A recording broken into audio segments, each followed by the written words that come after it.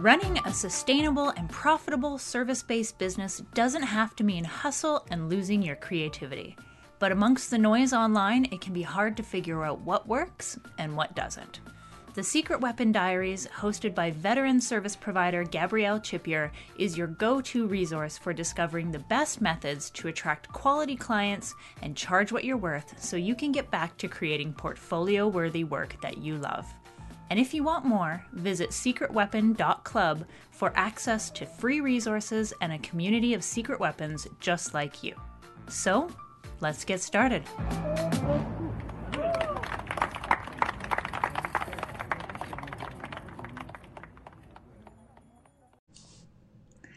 Hello and welcome to another episode of the Secret Weapon Diaries. We are now on season 2 and I'm so excited to dive into a whole bunch of new topics with you, all about growing and building a business that you love and that you can become profitable with.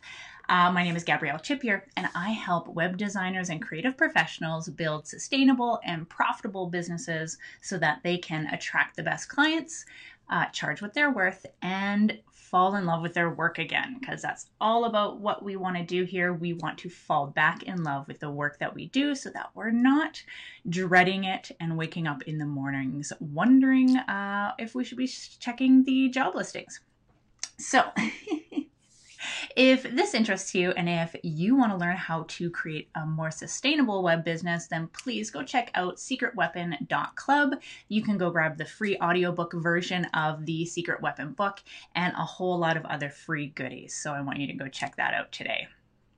All right, so today we're going to talk about how you can deal with those difficult clients so that you can get right back to yourself again and loving the work that you're doing. Because we all know that there's those days where we wake up and we've got this email in our inbox or a message came to us by DM or whatnot, and it just ruffles our feathers, right? We get our hackles up and we get super, pissed off and angry.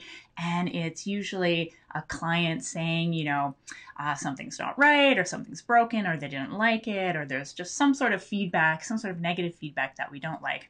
And a lot of the times this can be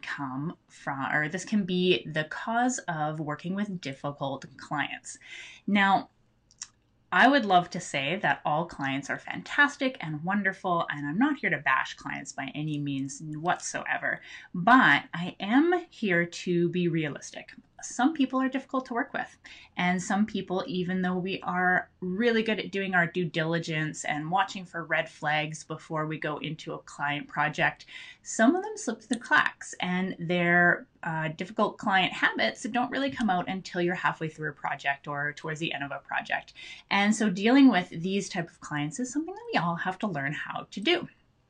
Now, having some really good techniques and strategies to do that is going to really help us. So that's what we're going to go over today. Some really concrete techniques and strategies, and also just a few tips that I've come across in my work and in building my business that have really worked well for me. Okay, so the first thing that we have to do is, you're not going to like this one.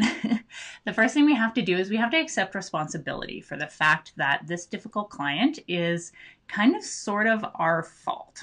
And I know you don't want to hear that. It took me a long time of struggling with working with red flag clients and difficult clients to really realize that a lot of it had to do from me and what I was doing to cause that client behavior. And once I kind of accepted that and realized that part of it was my fault, then it kind of gives us a little bit more of our power back. And I remember feeling that way, especially when I dealt with one particular difficult client. And I'm going to go into that story in a little bit. But when we accept responsibility, we really have to examine what we did to cause this. So a lot of the times it's not because, we're a horrible person or we're bad at our job or we run our business poorly. That's absolutely not the case. A lot of the times it's because we haven't really set out the ground rules properly and properly communicated that to our clients so that they don't step all over those boundaries and all over those ground rules. So when we really examine what we've done to cause this, then we can take steps to fix it. So I remember I was working with a client once, and they got it into their head that I was available 24 hours a day via any way that they could possibly get a hold of me. So this client would call me on my phone, they would text me, they would send me DMs, they would send me emails, and at one point he actually showed up at my house. And it was really, really frustrating. And I remember just feeling so victimized by this client because it was like I didn't have any moment of time to myself. He could just reach me whenever he wanted. And the sheer fact of it was that I hadn't drawn a client boundary around saying, like, I do not accept text messages. I will not answer email after, a certain time period. No, you cannot show up on my front door if I'm late with something. And that was my fault because I didn't properly communicate what it had, or the boundaries and the rules of working with me. So once I was able to identify my fault in that, because, nobody can meet your expectations if you don't communicate those expectations, then I was able to make some changes. So the second part of dealing with a difficult client is that you can redraw your boundaries and redraw your communication guidelines at any point. There is no rule out there ever, anywhere, that says that you have to stick by something from the start to the beginning. And that was a little bit muddied in the way I explained it. But when we own our own business and where we're working with our clients, we define our own rules. So sometimes if we don't properly communicate those rules in the first place, or come at a point where we realize we need to draw some stronger boundaries or firm up some communication guidelines, there's nothing that says we can't do so in the middle of a project. So, and I've had to do that a couple times where I had a little bit looser guidelines, a little bit looser boundaries, and halfway through a bunch of projects, or at a certain time point, I realized that I just couldn't do it anymore. I couldn't be available on Messenger, or I couldn't be available via email on the weekends, and I reached a breaking point. So I redrew boundaries and I sent out revised communication guidelines to my clients. And a lot of the times when I've had to do this, I can really single out just a few clients that need to have those boundaries pointed out to them. And so you can do this. You can send out an email to your clients and you can say, hey, I am adjusting my guidelines for my project work, for my client communications, because, and you don't even really have to give a reason. I mean, there's no rule anywhere that says you have to point fingers or that you have to justify exactly why you're doing so. You can just communicate it and say, this is my boundary and this is what it's going to look like going forward. So I've had to do that a couple times where I've emailed a couple, either just specific problem clients or all of my clients, and said, these are the new rules of communicating with me and of working with me. And sometimes that's been, readjusting payment guidelines. For a while, I was accepting 30-day payments, and then I dropped it down to 15-day payments because people were taking too long to pay me. And then right now, I'm doing pay in full up front, or a certain number of payment installments over a set time period. There's no, 15 days or 30 days or 60 days, whatnot. So every time that I adjusted those guidelines, I sent out notices and I redrew my boundaries and I told everybody about it. So you can absolutely redraw your boundaries and communicate that to your clients at any time. And once you accept responsibility for the fact that the reason that this kind of went off track was probably because, you didn't communicate that in the first place, or maybe the reason that your clients aren't paying you on time is because you did tell them it was, a 30-day time period, then you can kind of get clear on your part of things and what you need to do in order to kind of rein things in a little bit. So that's all fine and good for what you can do to kind of stop the difficult clients from coming and dealing with them as you go. But what really happens in the moment? Those moments where you wake up in the morning and you go about your day, you do your morning routine, you do whatever you have to do, and then you sit down and you open up your email and you have an email from that client, that one that just kind of makes you grit your teeth and you're going, oh my gosh, what is it now? Or what's going on? Or what went wrong? And you're kind of dreading opening it, right? And in the moment you read it and, they're saying something like, oh, this is wrong, or you need to fix this, or, this is broken, or that's not what I wanted, or something. And it just kind of gets you mad and it gets your hackles up.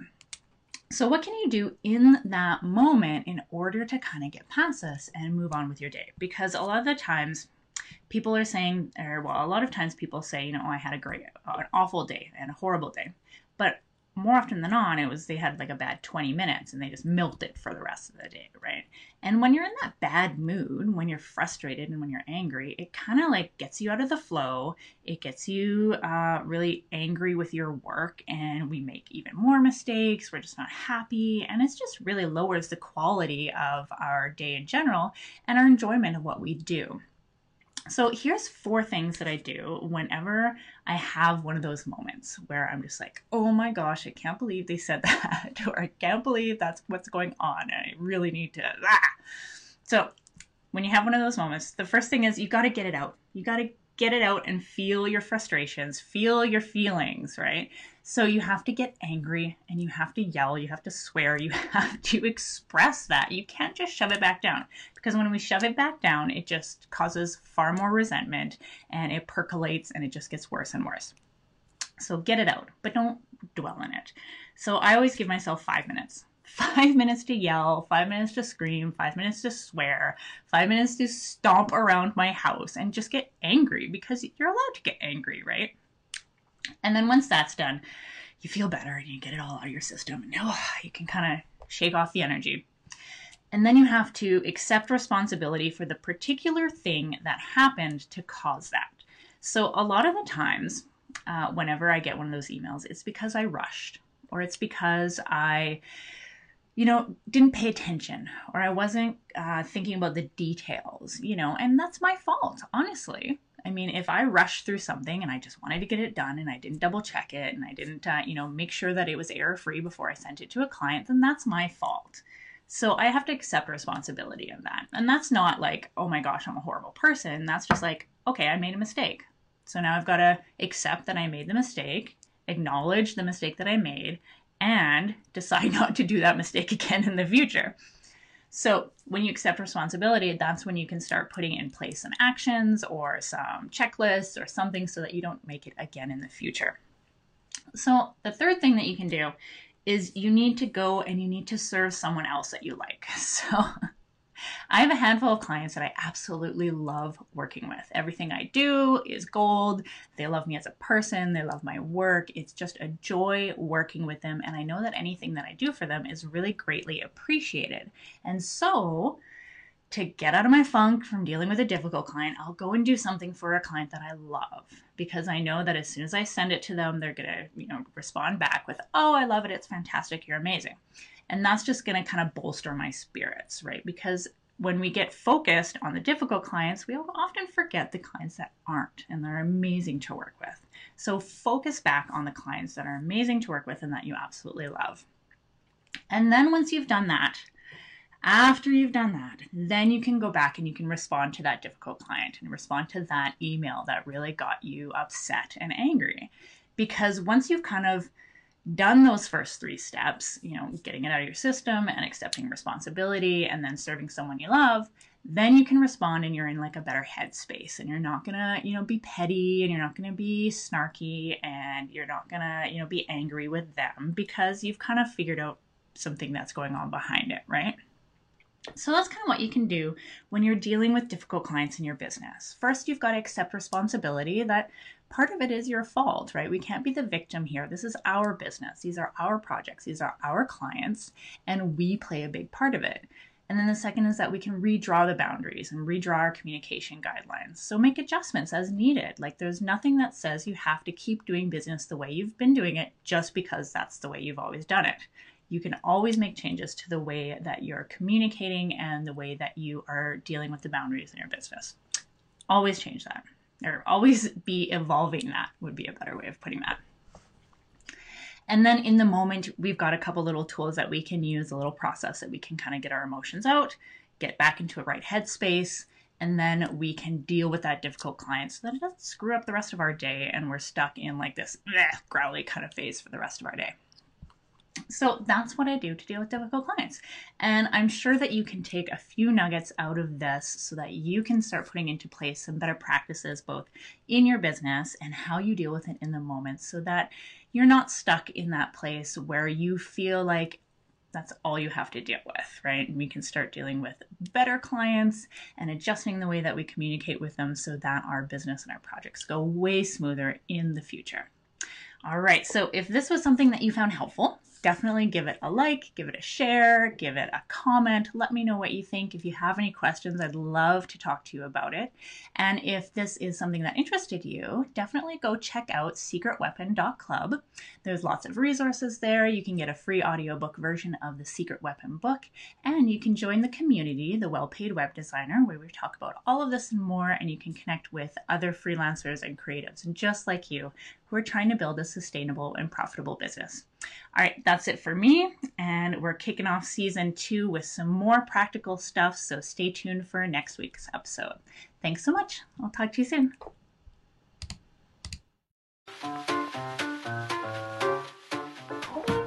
Thanks for tuning into this week's Secret Weapon Diaries. Join me again next week as we continue discussing how you can grow a profitable and sustainable service-based business. Don't forget to subscribe to the podcast so you don't miss any of the upcoming episodes. And if you enjoyed this episode, I'd love to hear from you in the comments or in the reviews. If you'd like to go deeper, make sure to visit secretweapon.club and check out the free resources, plus access a community of secret weapons just like you.